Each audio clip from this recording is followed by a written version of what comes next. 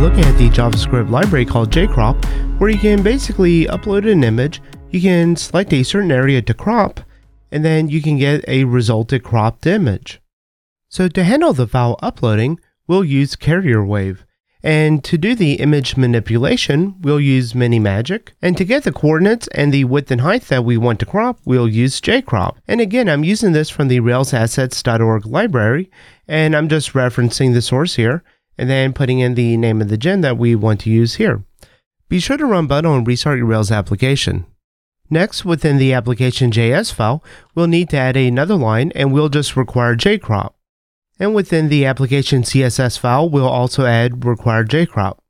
And so our goal is going to be whenever we add a new user or whenever we update the user, we'll want to be able to upload the image. And then once it saves, we want to take it to a place where we can then crop the image. And on the right hand side, you'll see that we have our preview.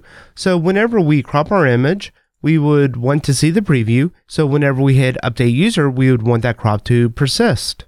So before we get started, we'll need to make a migration to our user model where we add the attribute avatar. We can then create a uploader using our Carrier Wave helper. So Rails generate uploader and then just call this avatar, and that'll create our avatar uploader.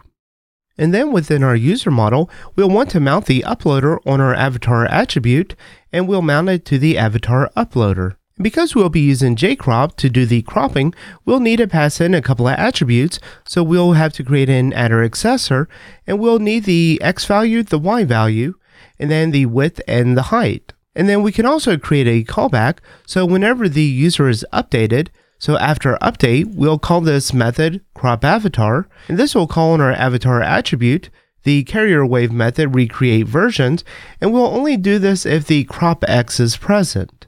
So we can then create a crop.html.erb within our user view folder, and within here, we'll simply just display the image, and then we'll set an ID called cropbox on this image. And we'll use this later within our CoffeeScript to initialize the jcrop on this image. We then need to create a form which is going to post back to the user, so to the update action, and then we need to set the x, y, width, and height attributes, and notice we're just doing a loop here, so this is an array and it'll loop through each one of these items, and then we'll create a hidden input, and then this will be crop x, crop y, crop w, and crop h. And then we'll have our form submit button. And then at the bottom here, we have our preview image. So we just set an ID of preview, and we're just using some inline styling here to force it to a width of 100 and a height of 100. And the important part here is the overflow hidden. So whenever we crop the image, it's not going to show past the bounds of this box.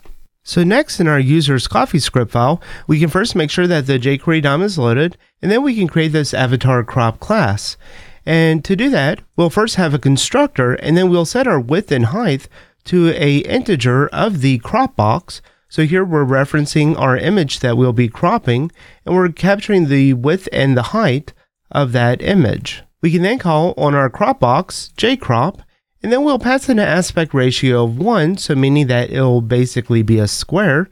And then we set the initial select to an xy of 0, and then the width and height to the image's width and height. And then on select, so when you first create your selection, or whenever you make a change, we're going to call this function update. And this update function will just take in the coordinates, and then we'll update our hidden inputs with the coordinates that we have gotten from our change. And then we'll call another function called update preview, and then we'll pass in our coordinates. And the update preview is basically setting the preview box, so it's setting the width and height, and then we're also setting the margin offsets.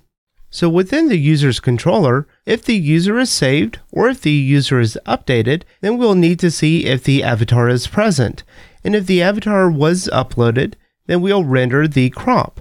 And this will just render out the crop HTML file that we created earlier. And likewise for the update, we'll want to check if the avatar was uploaded, and if it was, then we'll render the crop. Otherwise, if the image was not uploaded or changed, then we'll just redirect the user to the user show page. And it's also important to know that because we are adding in some attr accessors and we're using strong parameters for this application, down in the user parameters, we also need to add in these attributes that we created within the model.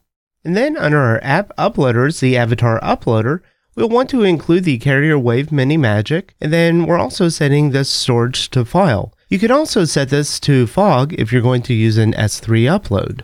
And the first thing that we want to do is we want to create a couple of different versions. So we're going to have a version thumb where we resize the fill to a 100 by 100. Then we also want a version large where we limit it to 600 by 600. We can then create a tiny version, and we're just going to set this to 20 by 20. And the difference here is that we are going to use our thumb version. So our thumb version will be created, and then off of that thumb version, we're going to create the tiny version. And the tiny version is going to resize to fill a 20 by 20. And then to do the actual cropping, we'll call a process crop. And this method is going to basically check to see if the crop X is present from our form fields. And the first thing that we'll do is make sure that the image is set to 600 by 600. And we want to do this because within our crop view, we had initially set the image to be displayed and that's set to the crop box to the large version of the image. We can then call manipulate, and on the image, we're going to set the X, Y, the width, and the height to the values that we received from our hidden form fields. And then we have this joining array, which is basically just going to come out to the width times the height plus the X plus the Y. So going back to our application now, we can create a new user. We can select an image that we want to upload, and when we create the user, it loads the JCrop, and then we can see that as we create our crop, it updates the preview, and then we can click Update User. We would expect to just see the camera, and if we go back to our home page, you can see our tiny image is also using the JCrop because we processed from our thumbnail version. Well, that's all for this episode. Thank you for watching.